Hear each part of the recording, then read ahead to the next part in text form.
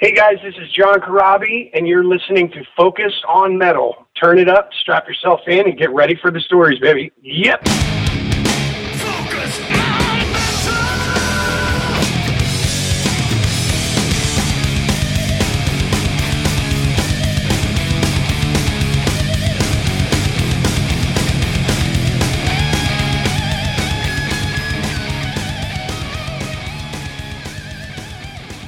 Hey Metalheads, welcome to the second episode of our Little Mountain Sound project, and this week we are featuring John Corabi. Yep, I cheated a little.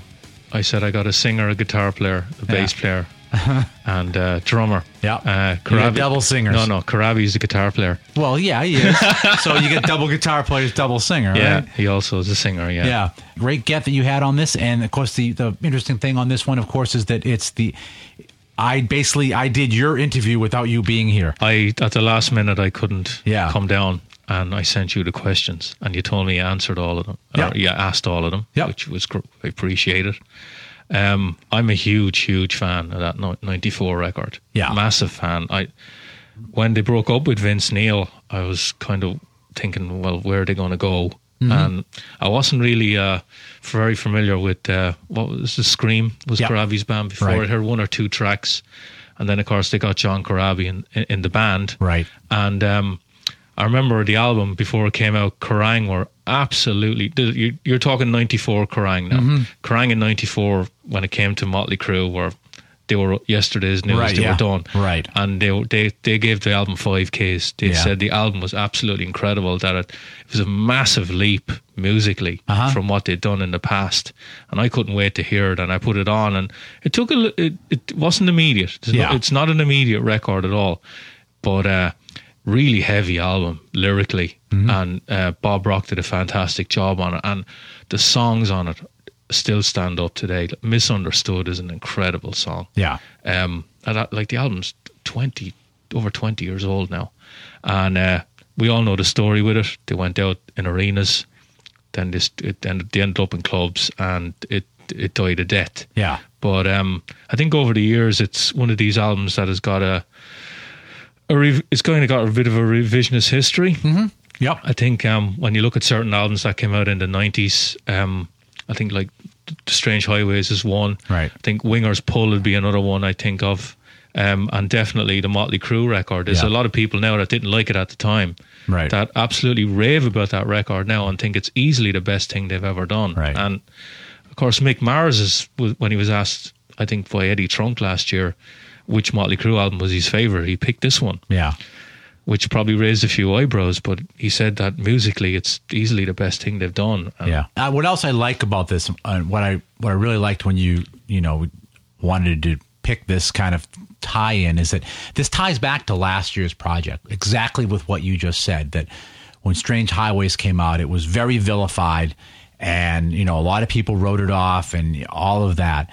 And now people look back at it, and you look at the success, the reaction we got out of doing that project last year, and all the people that were like, wow, I really love that album, or maybe I didn't love it when it first came out, but and just the listener reaction coming back to us on that one really showed that now there's a lot different view of that. And I felt like this was that nice tie-in, that this is that Little Mountain album that had that same thing where it polarized people when it came out.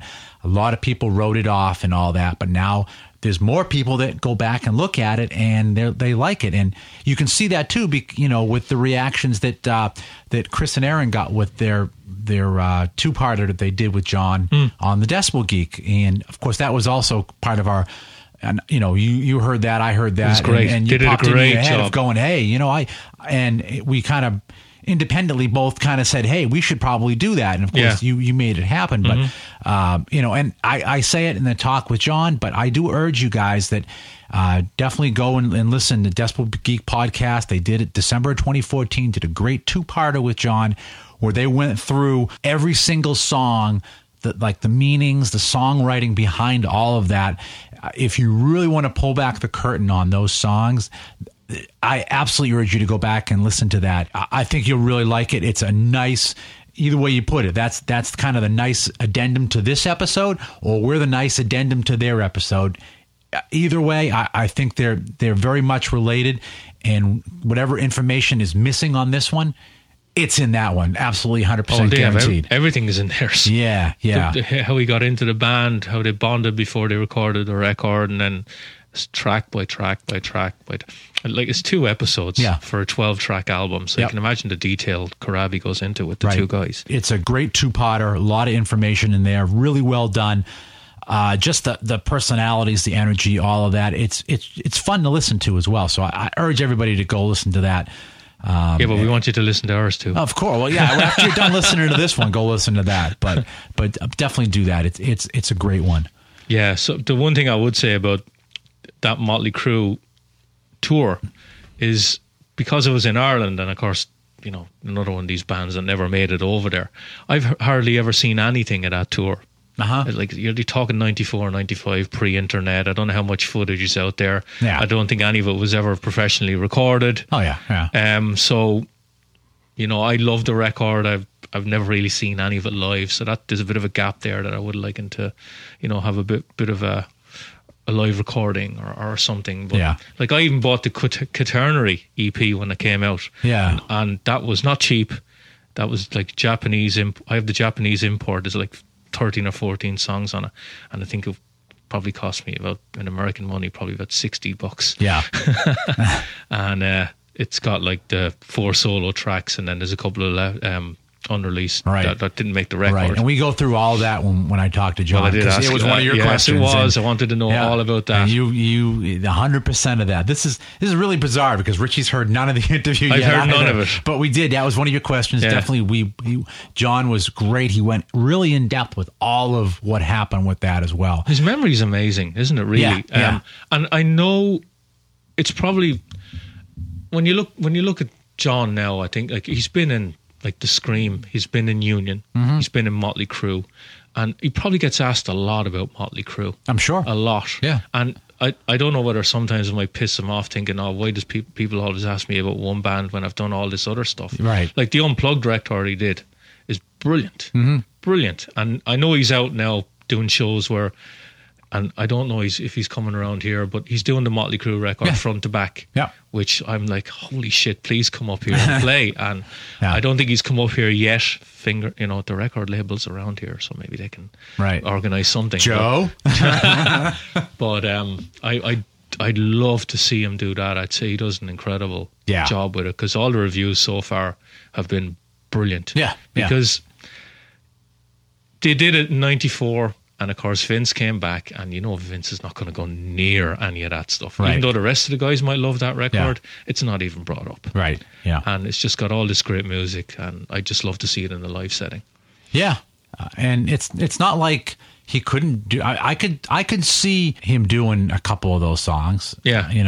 Easily. But and this is also a very interesting one, because when you talk about Little Mountain Sound and you talk about what else Crue did at Little Mountain, and those other albums are, when they came out, they were considered, oh my God, gift from above kind of a thing. The metal gods have bestowed this amazing album, and you go back and you talk about, you look at the history of Metallica. Well, where did they get Bob Rock to do the Black Album? It comes from the Crue album. It comes from Little Mountain. Yeah. And there's lots of other bands that same thing. It's that drum sound. It's coming out of Little Mountain. There's a lot of metal history tied into the other albums that the Crue did up there, and it's interesting to have such a different sounding album, equally as powerful sounding, but so remarkably different than what they did up there prior. I think sonically, the Crue album sounds incredible. You can hear everything on it, and it is really, really heavy. Yeah. It is one heavy album. Like, you put on Smoke the Sky, and the breakdown in the middle of that is like Pantera. Yeah. It's Pantera heavy. And I'm thinking, like, this is Motley Crue. This is the band that did Slice Your Pie and She Goes Down. Yeah. And now he's doing songs like Uncle Jack and, Smoke the Sky and, darker stuff. Really, really heavy stuff. And I think at the time people just thought they jumped on the bandwagon a bit. That they're doing a bit of grunge, they're getting grungy and all that. But I didn't see that at all. I just thought it was just an incredible record, top to bottom, just fantastic. And what else is interesting is that And there are some dark ass stories behind some of those songs that John talks with Aaron and Chris about. But when I talked to John about recording up there, there's no dark vibe about it. I mean, he had a lot of fun. He has got great memories about it. Or sometimes, bands record that dark album and they're also in a really dark time. It comes out in that kind of music, but definitely, not this at all. So, good times. I think this album is another good testament to one, that the staff at Little Mountain and just the sound that came out of that studio. So I thought that this was a really good one to start off as our first one that we would roll out for an artist. And obviously the next one we'll do will be another one of the, technical behind the scenes guys. But I just thought that this would be a nice one to kick off. Yeah, I think they're right doing this one. Yeah. Do the guitarist first, singer.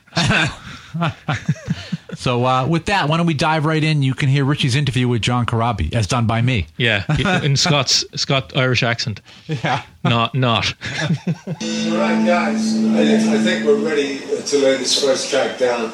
Take one, roll.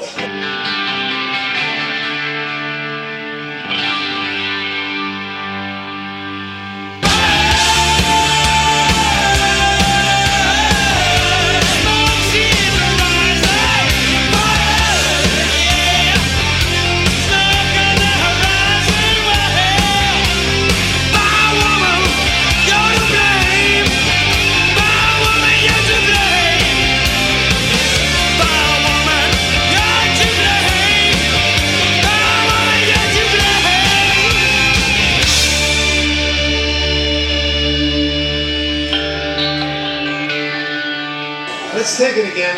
And Gene. Yeah. Really explore the studio space this time. You got it, Bruce. I mean, really. Yeah. Explore the space. I like what I'm hearing. Go away.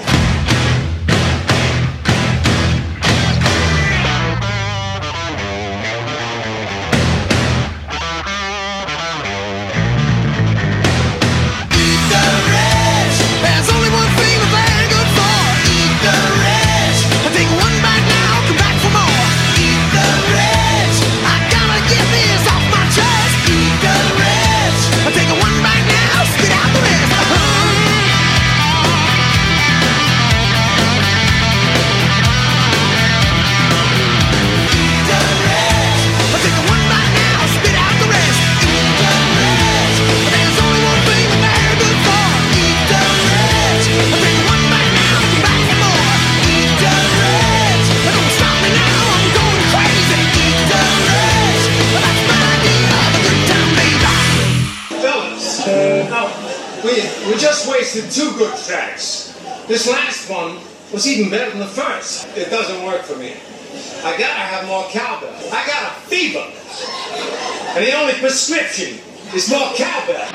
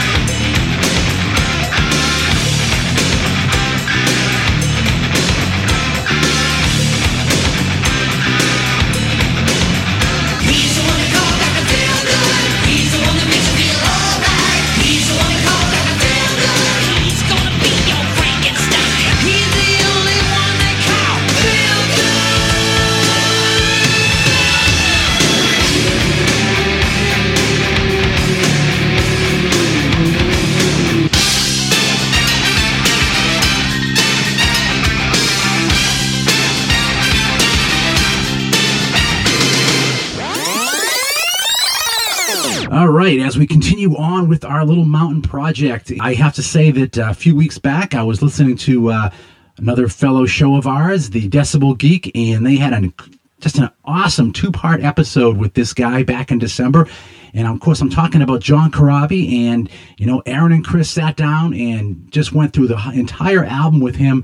every song, and I definitely urge, if you guys are into the self-titled Motley album, go back to the Decibel Geek and listen to the great two-parter that Aaron and Chris did with John, and you will get insight into every single one of the songs in that album.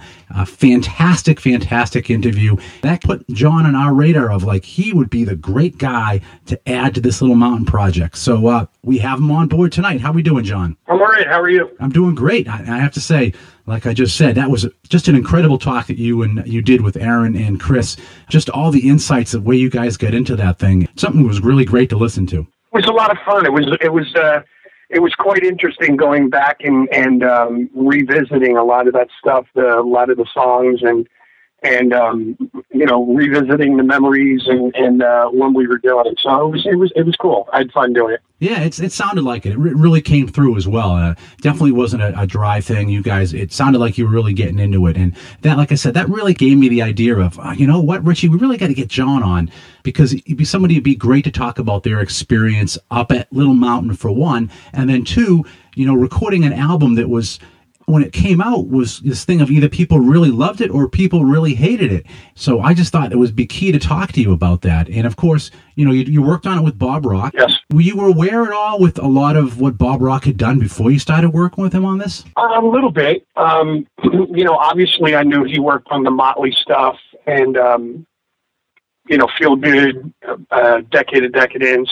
I wasn't really sure, or I wasn't aware of the fact that, until we actually got going and, I was able to sit in the room and talk with Bob, that he had engineered a lot of the Aerosmith stuff and earlier, and that he had actually worked with a band called the Electric Boys, that I thought their first record was amazing. Now dig this.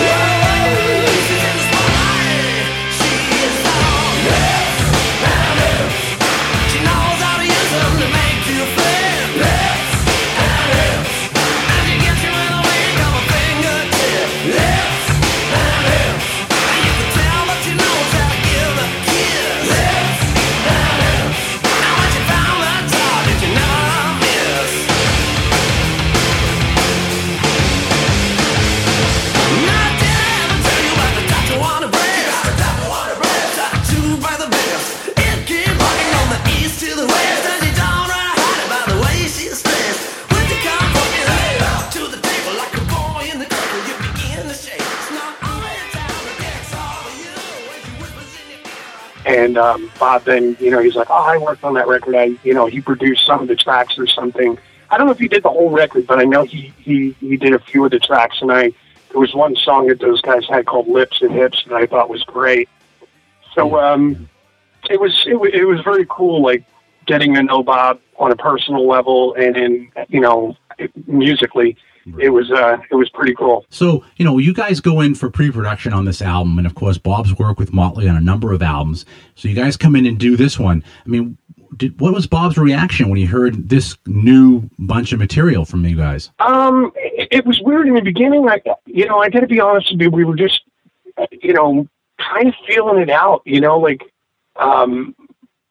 guys had told me that they had worked with Bob before.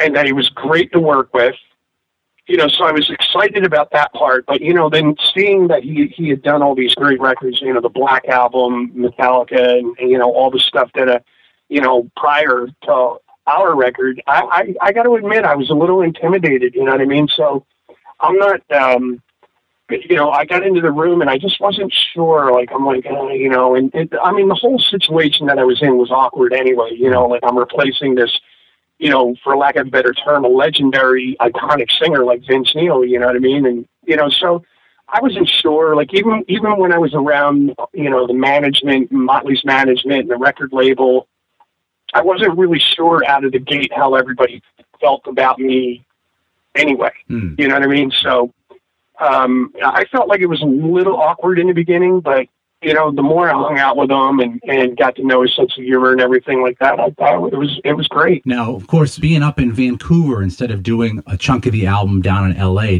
did that also help to make you feel a little bit more at ease about the situation rather than being back at ground zero? Well, we did it for multiple reasons.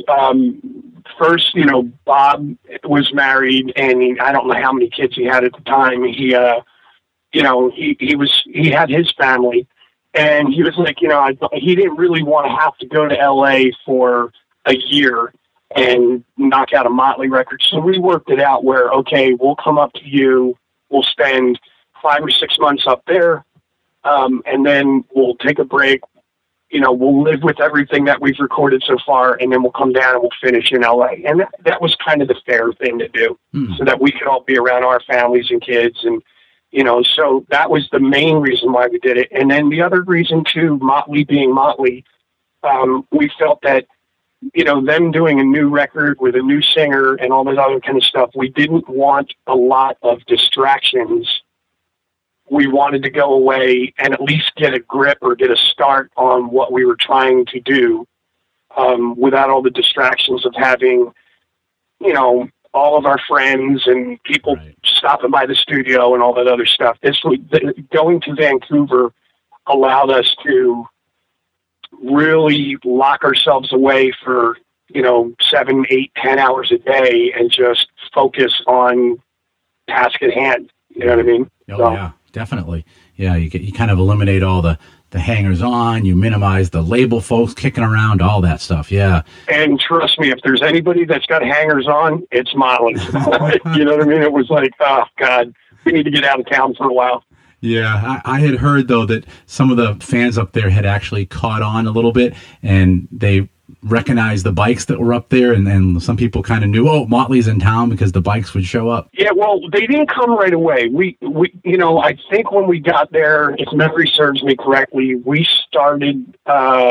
went up to Vancouver. It was, I want to say mid to late October, early November, and we kind of set up shop and immediately got to work. And the bikes didn't come until, we were there for a while. So I think the bikes came a couple months later. But there was definitely some Motley sightings at the Roxy. There was a club called the Roxy, and obviously a few of the strip bars in town. And so word got out. It was pretty funny. So what was your first impression of going up there, walking Little Mountain Sound? Did you kind of have any preconceived notions before you went up there, or were you pleasantly surprised at the facility? Well, no, I had heard about it. You have to understand too, like from our point of view, we had done some demos and things at a place called A&M. Mm-hmm. It used to be called A&M. Now I believe it's Jim Henson bought it out, the Muppet guy. Right. And he made his facility there, but A&M was a pretty huge complex. And, the studios that I had recorded in prior to that, like, the Record Plant and Ocean Way and all these studios in America were huge complexes. Right. And I got up to Little Mountain, and I was kind of like, taken back a little bit by the fact that it was just this tiny little quaint studio. You know what I mean? It was interesting. I'm like, oh wow, this is a lot smaller than I thought it would be. Yeah. But the minute I walked in the door, we set up our gear. I met Bob, and then the guys immediately kind of played a joke on me. We were setting up in Studio A, and unbeknownst to me, I didn't realize that when we were up there recording, and nobody said a word to me, but I didn't know it, that Aerosmith had been there, and they had finished their tracking in Studio A on the Get a Grip album, and they had moved to Studio B, and they were just doing like touch-ups and mixing with Bruce Fairbairn. And I'm a huge Aerosmith fan, and so Tommy and Nikki and the guys are like, "Oh, hey man, we should go next door and say hi to the band," not kind of filling me in, So I'm like, "Oh yeah, cool." They're giving me this BS story that we're gonna be here for like 7 or 8 months. We should make ourselves, introduce ourselves to the band that's here next door recording. Yeah. And we walked in, and I was just like, "Oh my God," freaking out. Like, I'm sitting in a room with Bruce Fairbairn, Joe Perry, and Steven Tyler. Yeah. And I was like, "Holy," I could think of a few adjectives to throw in there, but I couldn't believe it. I was just blown away. It was like now, if I wasn't intimidated before, now I'm really intimidated. So it was pretty funny. Yeah, I would have been too. I mean, I'm a Boston boy, and yeah, I mean, I bought all the original albums on vinyl and stuff, and it would have been the double whammy for you too. You got thinking, okay, crap, Joe Perry's going to hear me play guitar, and Steven Tyler's going to hear me sing. You get both barrels at it. Yeah. So I was. It was pretty. The first week or two until I settled in, I was just in awe of everything. You know what I mean? So it was pretty funny. Oh man, yeah. It is interesting. When we talked to one of the original guys that opened up the studio, he sent us a bunch of pictures of Little Mountain, because there's not a lot of pictures out there, but he sent us some of his own personal pictures, and even I was like, wow, there's just not a lot to it. And you think of like all the amazing albums that came out of there, and I think it just comes down to a lot of it is just the personalities, the people there, Bob and Mike and Bruce, and I mean, just amazing march of names of people that work there. It's killer. Yeah, and we can't forget Randy Staub either. Bob's, right hand or left hand, depending on what hand he's using. Randy was awesome with getting tones. Like Bob would have a vision for thing, and Randy was in the room, and Mike in the drums and the amps, and just it was a great combination of people. And the studio actually just had a great sound to it, so it was great people, great sounding room in a great city, and I had a blast. It was awesome. You guys had the Vancouver Symphony Orchestra come in and play on the album. Whose idea was that to bring those guys in? Well, it was weird. We did the song Misunderstood, and initially on the demos, we just used kind of a synthesizer for strings and stuff. And, at that point, Motley had just signed that massive record deal, and, we're sitting there and we were listening to kind of what we did, and we were discussing how we wanted strings on the song. And, we're sitting there thinking about like string programs that we could use for the synthesizer. And I don't remember who suggested it, but it was like, like, how much could it cost to actually have the symphony come in here and play it? If we're going to do it, let's do it. You know what I mean? And that was just, that for me, I just remember like sitting in the room with the conductor. I can't remember his name, but sitting in the room with the conductor, trying to sort out and throw ideas at him, and him charting everything out. And then like a day or two later, the entire orchestra, it was like a 53-piece orchestra in the room. And I got to be honest, man, Tommy and I were sitting in the room with them when they were playing their tracks, and we had headphones on, and it was probably one of the most intense things that I've ever done or seen in a studio. It was just brilliant. Yeah. So it was pretty cool. And it must have been just killer too, to just hear your song like get instantly fleshed out like that in a way you probably never thought possible. Yeah, that was the thing. Like Tommy and I were so jacked about it. Like we're like, oh no, we want to sit in the room, and because it was just like the whole thing, coming to fruition. But also we were just so blown away at like those big, the big bass. I don't even know. It's not a cello, but it would like the big bass instrument. Mm-hmm. And they had like 3 or 4 of them in there, and these guys were hitting notes with the bow, and just how loud it was. It was just so powerful. Yeah. And so Tommy and I kept going back and forth from the room to the control room, back to the room. And then finally, like when they were tracking, we're like, I want to sit in there and I want to hear it while they're tracking and feel it. Like, 'cause you could feel the vibration of you know, all the cellos and the violins and like just the whole thing. It was pretty intense, man. It was like probably the next best thing to like to like going to church or something. It was pretty spiritual, man. It was cool. Little old man contemplates suicide twice a day. Life's passed him by. Little old woman scared and blind, left alone in desperate times. Life's passed her by. Oh, life is misunderstood them. So they close their eyes and dream of better days. Oh, life is misunderstood, yeah. Life's not always fair, or so they say.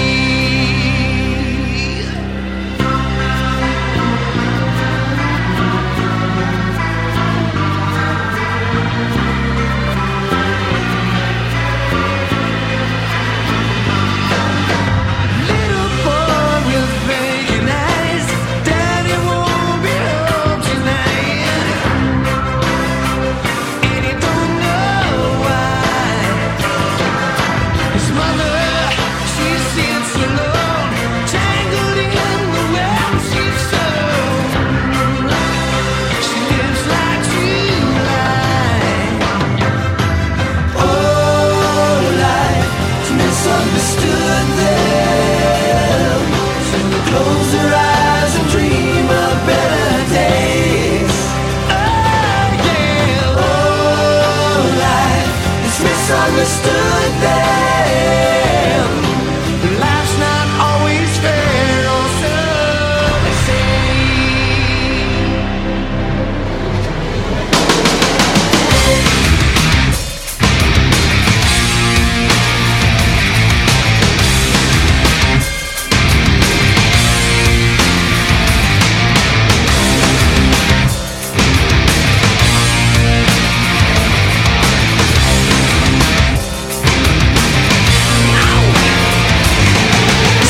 Cage left alone, to a time in a broken home.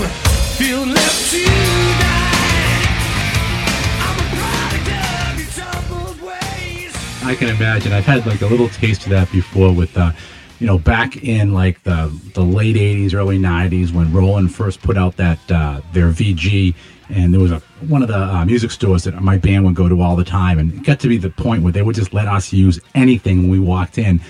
And the guy who took me over, and he had all these synth brains all hooked up, and he plugged an instrument into every single synth brain, and I sat there and I started playing one of our original tunes, and just to hear that tune playing a full orchestra, and even though the VG had like crappy tracking at that point, it just was like, wow. So I can just imagine how intense it was for you guys to be there and doing that. It just, yeah, it kind of gives me goosebumps just talking to you about it. Yeah, we were so blown away. It was just ridiculous.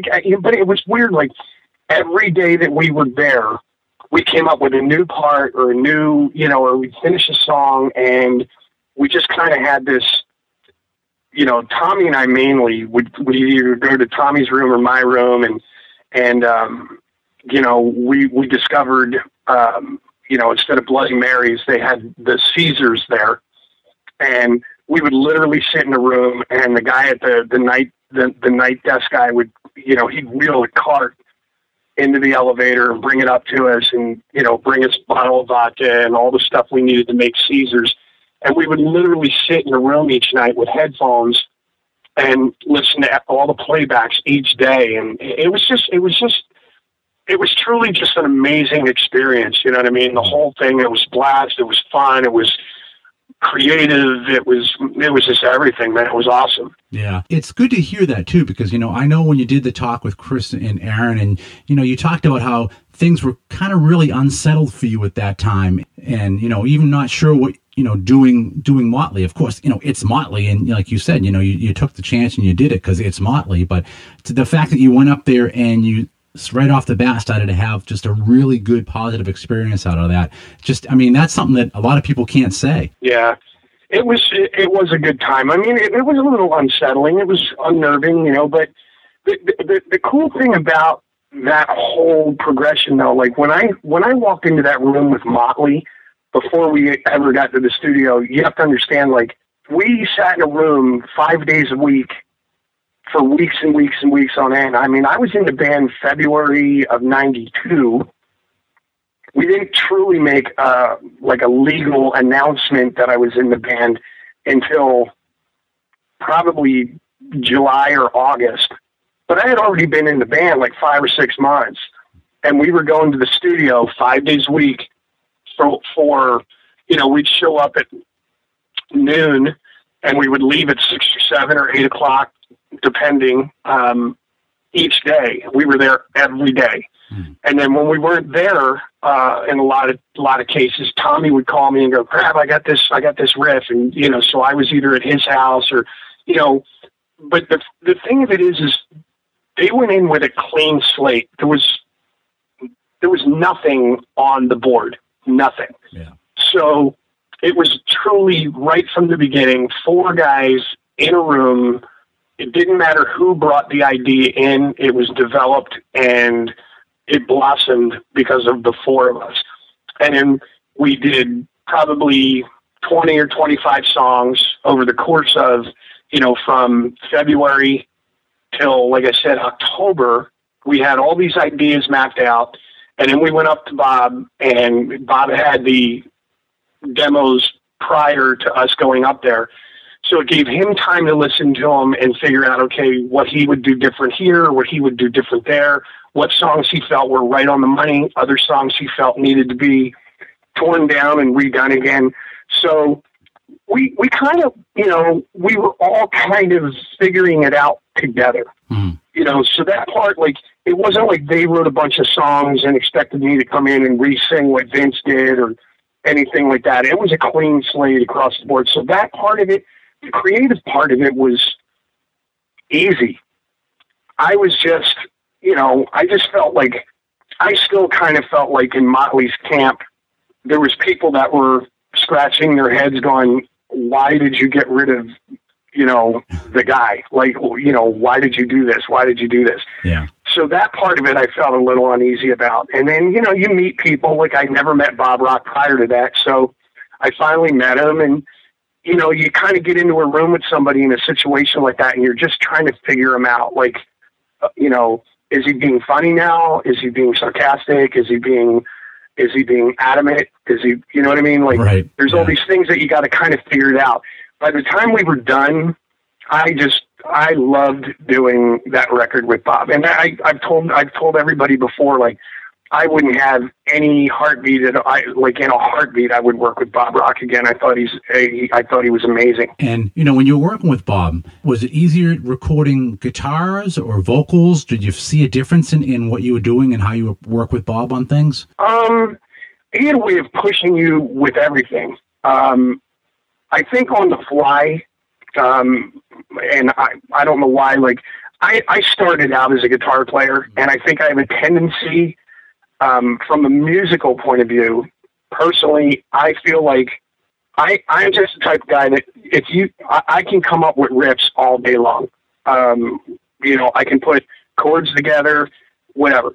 But from a singer point of view, I think it's a little bit more difficult than playing guitar because you have to find the melody, right? The perfect melody for those chords, and then the perfect lyrics for that melody to drive the song home. And so I think on that part of it, like when I was working with him vocally, it was a little more difficult, you know. But he had a way of, like, it was weird. He wasn't, I don't want to say he was a taskmaster, because he wasn't. But he had a way of just, like, he gradually just kind of worked me in. Like, he didn't have me right out of the gate jump in and sing like 7 hours a day. Like, he worked me out. He just knew. Like, he had me doing vocal exercises before I would start singing, and then he would bring me in, and the first few days I would just sing for like a couple of hours. And then he'd have me do my vocal exercises again after. And then he just gradually started adding to the workload, where it was like it went from maybe 2 hours to 2.5 hours to 3 hours to 4 hours to 4.5 hours. You know what I mean? Right. And then by the time I was done doing all of the vocals, I mean, there was, I was singing, 7, 8, 9 hours a day. And it was awesome. But he figured it out. Like, even though I'm a singer, like, he just knew, like, I don't want to push him too much out of the gate. Let's just let him get his pipes together and let him get comfortable and all this other stuff. So with that, like, but he also had this way of, like, I would sing something and it was funny. It was brilliant, but it drove me nuts. Like, I would sing something and Bob would go, come on in here and listen to this. And I would go in and I'd sit and listen to it. And he'd look at me and he'd go, what do you think? And I'd go, I don't know. I think it's pretty good. I think it's pretty good. And he'd go, and he would just sit there and he'd go, okay, well, if you're good with it, I'm good with it. And it just made you go, okay, he's kind of doubting this right now. Like, are you not good with it? And he would go, no, whatever, dude, it's your record. If you're good with it, I'm good with it. So it would just, I don't want to say anger you, but it would just make you want to go, you know what? Let's go back in and do it again. I think I can do it better. And he just had this way of pushing certain buttons with people and making you deliver. Mm. But he allowed you to do it at a certain pace, too. There was no, like, oh, we got to have these vocals done in a week, right, or whatever. We had the luxury of time, so he allowed me to just kind of go from, not really singing that much at all to, really singing hard for a long period of time. Right. You know what I mean? Yeah.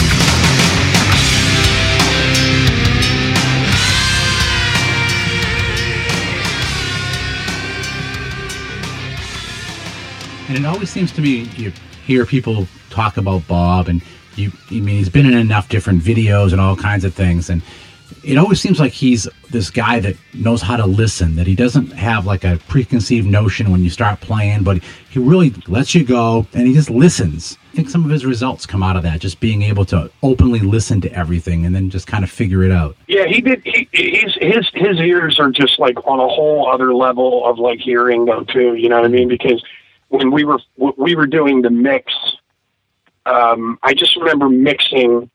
We were at A&M at this point down in LA, and we were mixing the song Misunderstood. And if you go back and you look at the tracks, I mean, there was like a gazillion drum tracks. There was, Mick probably did a couple of guitars. I did a couple of guitars. There was the vocals. It was doubled in some spots. Then we had Glenn Hughes. There was backing vocals, bass, all this other stuff, and then a 53-piece orchestra. So we had literally like 4 Studer machines going, and it's all mixed, and we're listening to a playback, and Bob goes, "Wait, stop, Randy, stop. And he stopped the tape, and he goes, "Back it up." He backed it up and listened to another part again, and he goes, and he was not, he wasn't having a meltdown, but he was having a moment. And it's so weird because before 4 guys in the band, we were sitting in the back of the room listening to the playback, and there was something in there. It was like in one of Tommy's snare drums or a roll that Tommy did, something. He hit the drum, but he didn't quite hit it with the same oomph that he did before and after that. It was like a snare drum hit. And Bob heard it, and I'm like, how? I can't even say it, but how the frick did you hear that? Like, are you kidding me? I would have never heard that in a million years. Didn't even hear it. Yeah. But he heard it with, like, everything going on. He heard a snare hit that wasn't quite as, it was off. Like, Tommy just didn't hit it the way he normally hits a snare drum. And he heard it. And I was just like, oh, my God. Like, so he did whatever he had to do. He fixed it or did something with the mic, where he raised the volume for like a millisecond and then brought it back down again. And then we remixed it again and then off to the races. But it was so amazing to me, his hearing, like how he could hear like every little nuance in every instrument all at the same time. It was great. It was awesome. It's amazing that you get some of these. I had an engineer that I worked with, back in the 80s, and it was the same thing. We recorded tracks one day with our normal engineer. The next day we went back in and we're going to do mix and everything. And there's one song that I had a 12-string acoustic track, and he was like, "Yeah, your G string is like 2 cents off." And I'm like, "What?" And he was right. It was like, how the hell did you hear all of that? And pretty much be dead nuts on to how much it was off too. It was just insane. And it's amazing that some of the people that do have that ability out there. Yeah. It boggles my mind. You know what I mean? Yeah. So.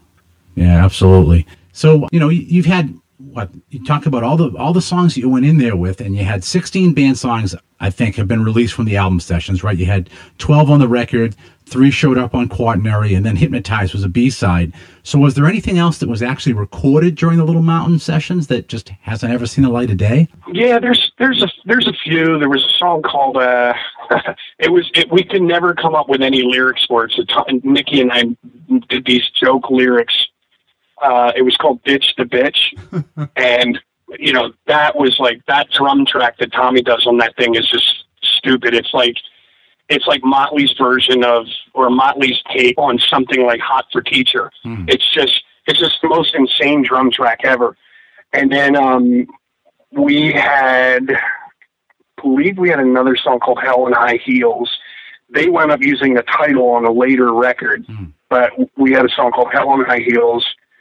And there was a few others I can't remember off the top of my head, but there was a few others. But the ones that made the record should have made the record, you know what I mean? And the ones that didn't. Yeah. So as far as the Quaternary album, now, what was the whole deal with that? I mean, how did that evolve? That, again, was a Bob Rock. That was a Bob Rock call. He was just laughing, like you've got, Tommy comes in, he's got a shaved head. He was hanging out the night before with Pantera, and then there's Mick, and then there's, Nikki, and then there was me, like, walking in with, reeking of patchouli oil and fringe jackets and beads and, and Bob just kind of laughed one day, and he goes, it's so crazy to me how drastically different each one of you guys is, but are able to come up with the material you're coming up with together. Like individually, he just thought we were just so drastically different personality-wise, everything across the board. Yeah. And he just he just made some comment. He's like, man, I'd love to lock each one of you guys in a room by yourselves with no help from the other bands and say, write and record a song just to see what you would come out with. And we kind of sat there for a moment and went, okay, that's kind of a cool idea. So I think at that point, I forget how we were doing it because we started it. The idea started in Vancouver, but we didn't actually start doing anything with the idea until we got back down to L.A. We were in not Little Mountain, we were in A&M. So we were in, there was a Studio D, which was the mixing room. There was Studio A. There was like 4 or 5 studios.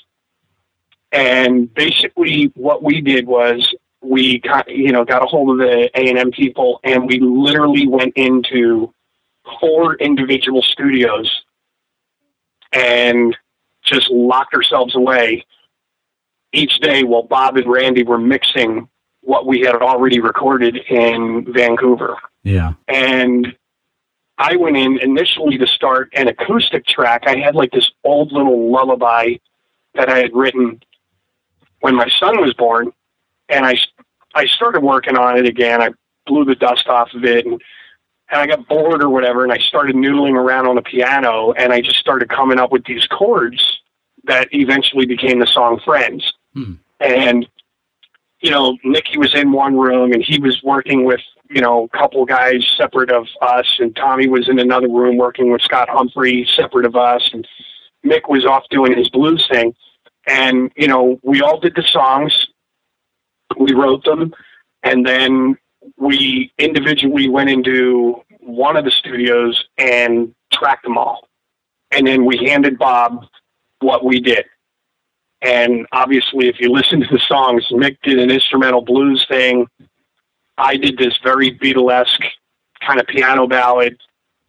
Nicky did something that was like kind of industrial but punk. And then Tommy did this kind of industrial rap thing. And then it was awesome. Bob was just laughing. He thought it was great.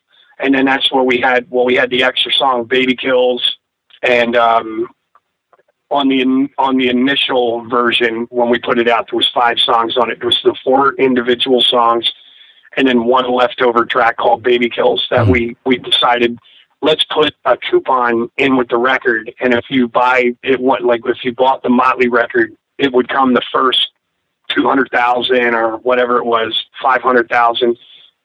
You bought your record, and it came with a coupon that you would fill out and send like a $5 money order into the record label, and then they would send you a copy of Quaternary. Sitting in this room alone, time is passing by. I think of things I've said and done.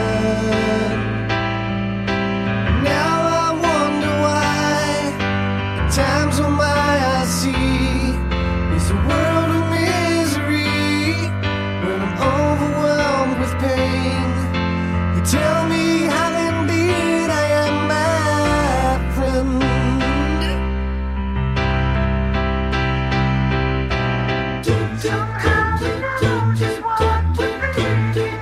I hear just what you're thinking. I'm here just waiting for your call. We pick each other up before we fall.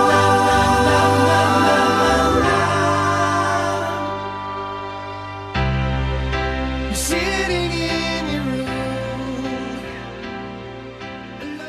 Oh, that's cool. It's almost like you guys condensed the whole Kiss solo album concept into just one track each instead. Yeah, and then we wound up selling out like, I don't know how many, I don't remember the number, if it was 100,000 or 500,000 or whatever, but we sold them all out. And then the record label in Japan said, do you have any other tracks? And we said, well, we have this demo of Hypnotize that we never released.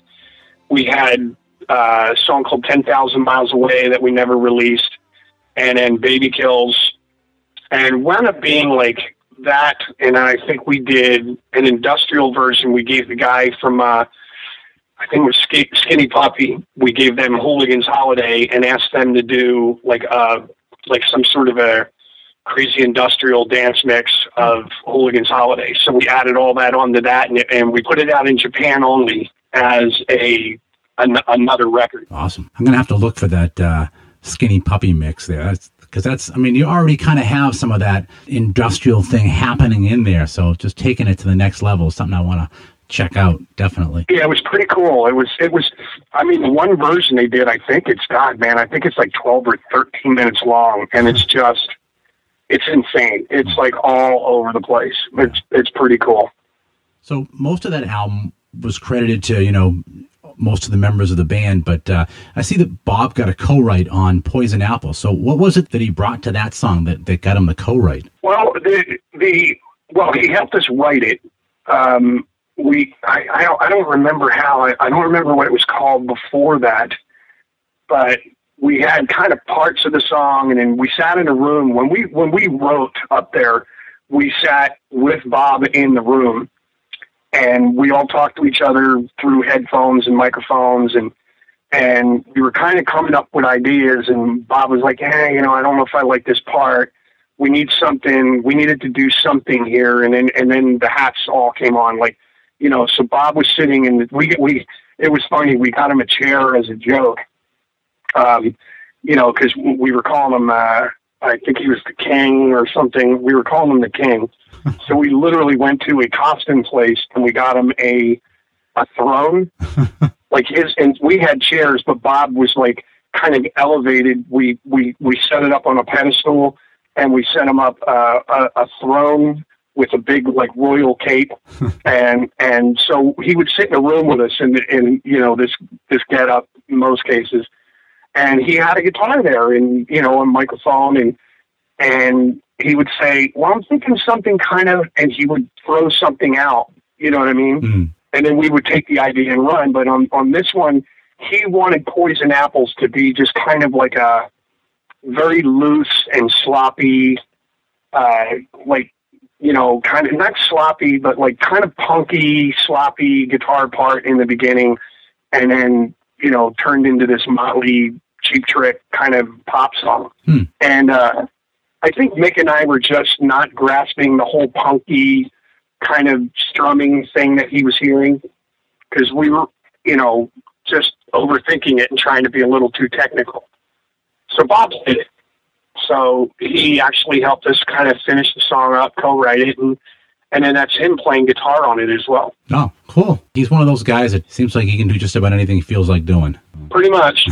Obviously, you spent a ton of time up there at Little Mountain. Do you have any top memory of being up there or something that you just, like, to this day, you still go, did that really happen? Or, I mean, obviously the Aerosmith one, that one would stick with me for a lifetime. Any other ones you can remember about Little Mountain? Yeah, it was, you know, it was really kind of fun, man. We had so much fun up there. There was a couple times where, you know, I don't want to really get into finger pointing, but, you know, there was, you know, a lot of people thought the band at that point was clean and sober and, you know, all this other kind of stuff. But there was quite a few times where, you know, all of us, let's just put it that way, all of us were definitely not on any wagon at all. And, you know, so we had to take a couple little breaks here and there for somebody to go, you know, check their head in and just kind of get their head clear and go home and see their family, or, you know, go to a rehab for a minute, you know, a week or something. And, you know, so there was a couple times that, like, Tommy and I, you know, we were up there and we're like, well, I don't want to go home, man. Let's go to Whistler. And so we would head up to Whistler for like a long weekend or head up there for, you know, a week while somebody else was off doing something else. And, you know, but there was, there was quite a few stories. I just remember one night we all went out, and it started out with, I want to say it was me, Tommy, and Mickey went to a strip bar, and then we left one of the strip bars, and this was when we were all like trying to, you know, working out and trying to not drink and all, and it all wound up with, you know, the typical Motley thing, like, I can't really drink, but I think I can have a little wine. We'll just have some wine. And we wound up going to a strip bar, and we started on wine, and then it gradually just kind of progressed into, you know, Jack and Coke. And then we left there, and we got into a van, and we went to a place called the Ritz. And at some point during the evening, we hooked up with Bob Rock, Randy Staub, and Snake Sabo from Skid Row had come up because he was talking to Bob about doing their next record when he was done with us. And we all went out. And at this point, Tommy, Nikki, and I had been drinking severely. And we basically walked into, I want to say it was the Roxy. And we walked into the back and we got a table. It was a band playing. And the waitresses came over, and Tommy and Nikki and I and Snake took all the money that we had in our pockets and put it all together. And Nikki turned to the waitress and said, "How many kamikazes can we get with this?" And handed this chick a wad of cash. And at that point, they literally brought at least 8 or 10 trays of kamikazes and set them at our tables. At which point, Bob, Randy, Nikki, Snake, me, and Tommy drank every one of them. Oh, man. So, needless to say, there was no studio the next day because we were all hungover, like, beyond belief. And it was a pretty interesting night, man. It was pretty funny. So, yeah, we all went back to the hotel, and we had some girls come back to the hotel, and, you know, it's in the dirt. It's in the book, The Dirt. But Tommy, Nikki, Snake, and myself, we get into a van, and we're driving home, and we pass these girls on this, I think, God, I want to say it was Robert Street. And, you know, unbeknownst to, I think, some of the people in the van, Robert Street is kind of an area that is kind of known for its hookers. So we get these 4 girls into the van, and we take them back to the hotel, not really knowing, like, whatever. So we get back to the hotel. Tommy split to go do something, came back like 20 minutes later, and somebody broke out some weed, and then we had booze, like, delivered to the room, and, you know, we're pouring drinks and all this other stuff. And we're like, come on, let's party. You know, we're just wound up and ready to go. And one of the girls turned around to Nikki and said, "If you want us to party with you, it's going to cost you guys like $1,000. Oh, shit. I know. I don't know if you can air that, but Yeah, of course we can. Nowadays, you're still very active. You're still out there playing and stuff. And so, you know, what have you got going in the next couple months in the life of John Corabi? Well, right now I've been, oddly enough that we're doing this interview, like, I was getting ready to go in and do a new record. You know, I'm doing a couple things actually right now. So I've been talking with a band right now about helping out, doing some recording and some shows with a band called the Dead Daisies. But we'll see how that goes. But right now I was getting ready to go in and do a new record of my own. And right before I started I've just got stockpiled ideas, you know, and I was going to get into a room and start bashing them out with my band and everything. And my manager kind of came to me and he said, "Listen, you know, you've been kind of under a rock for the last few years. You came out, you did an acoustic record. It was great. A lot of people loved it. Your name is getting out there again, like, you know, whatever." He goes, "I think what you should do before you go in and do another record," he goes, "I don't know if you know this or not, but it's the 20th anniversary of that Motley thing that you did." And I was like, "Oh, God, I didn't even realize it, you know, whatever." So I started last year, towards the end of last year. I got my band together, and we literally learned the entire Motley from when I was in the band, the entire record. And I just been out, like, I'll go out and I'll do like a long weekend, 4 shows, come home, hang out for a few days, go back out again for a weekend here and there. Like I'm just going out and doing those shows. And I'm writing for a new John Corabi solo record, and I'm writing with some other friends to see if there's any way that I can help them out with their records. So it's pretty cool. I'm pretty busy. Awesome. If anybody wants to know about the upcoming dates for you doing that Motley show, where would they go? They can go to johncorabimusic.com. It's also, I believe it's listed in Bands in Town, and, you know, it's all over. It's on my Facebook pages, tour dates and stuff like that. So March, I'm going to be doing some work with the Dead Daisy guys. And then April, I'm doing the Monsters of Rock cruise. So I'm pretty busy. It's going to be cool. When you do get that next album together, is that going to be out on Rat Pack? Oh, my new record? Yeah. Yeah, so I mean, unless they decide that they don't want me there, you know what I mean? But Awesome. I think Rat Pack did a great job for me on my last record, and you know, those guys have been nothing but cool. So, like I said, unless it's a one-sided thing, you know, we'll see how it goes. Yeah, well, that'll be good.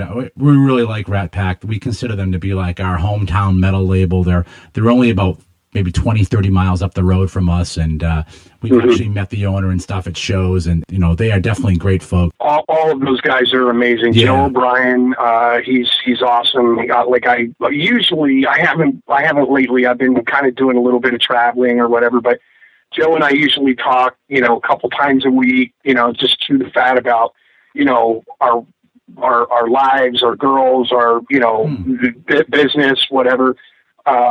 And he's got Jen, who set up the interview tonight. She's a sweetheart. And then Tina up in Canada does all the internet, and she does a lot of my Facebook stuff for me and help, because I'm a little computer illiterate. So she helps me figure all this stuff out. So there's a great team there. They're awesome. You know, definitely when the new one comes out, you know, we'll try to hook up back with Jen and maybe have you come on and do some promo for the album. I'm sure that, you know, everybody who listens to the show would love to know when that's coming out and hear all about it. Yep. No worries, buddy. Absolutely. All right, John. I really appreciate it a lot. Took some time tonight to talk to us. Some great stories, and I knew you'd be one that would have some great stories as well, so I was looking forward to that. Like I said, thank you very much, and I'm sure Richie's going to be bumming that he missed this one, but tell him the next time. We'll do one. All right, buddy. Thank you for having me. all right. Later. All right, bye-bye. And with that, why don't we roll a little bit of John Corabi with Union. This one's called Everything's All Right. Little tribute to the Beatles.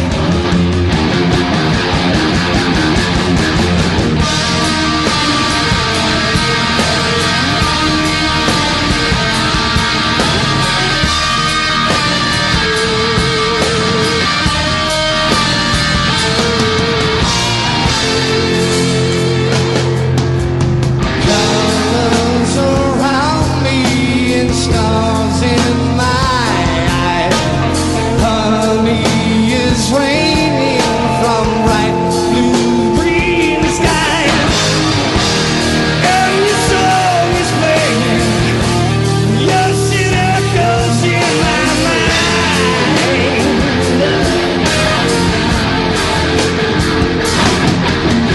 Rainbows are pointing to strawberry fields.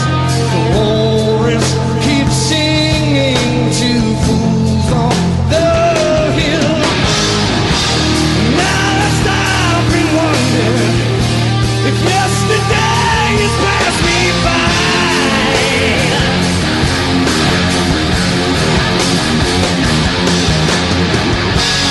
Hello, goodbye. Is everything alright? Good day, sunshine. Is everything alright? Hello, goodbye. Is everything alright? Good day, sunshine. Everything.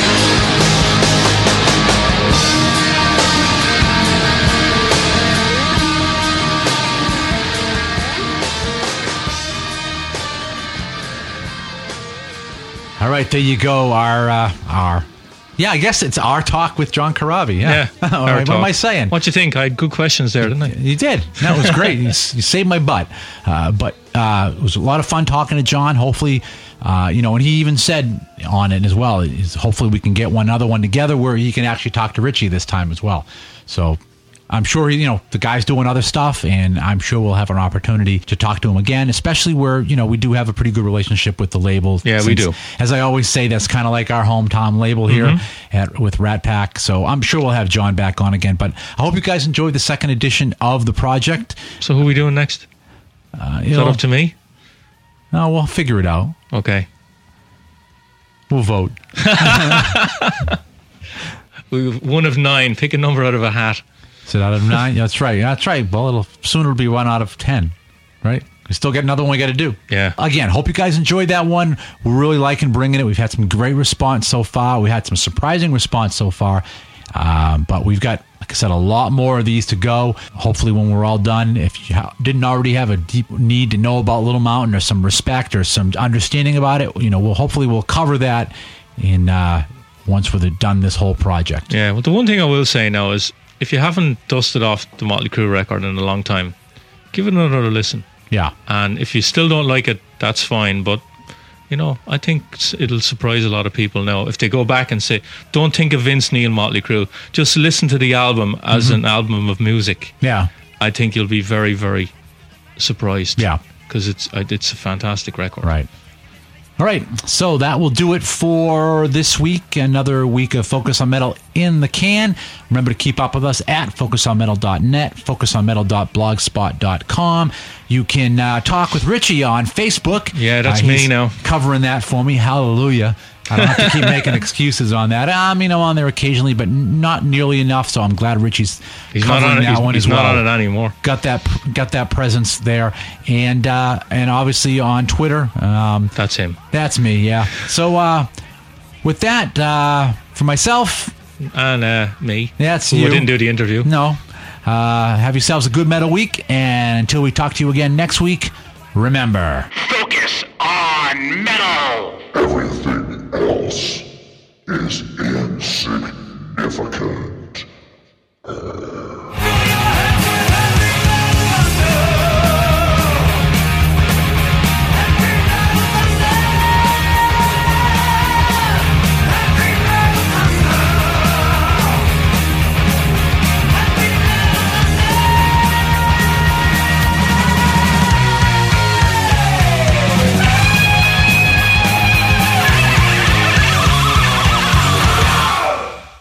Still here?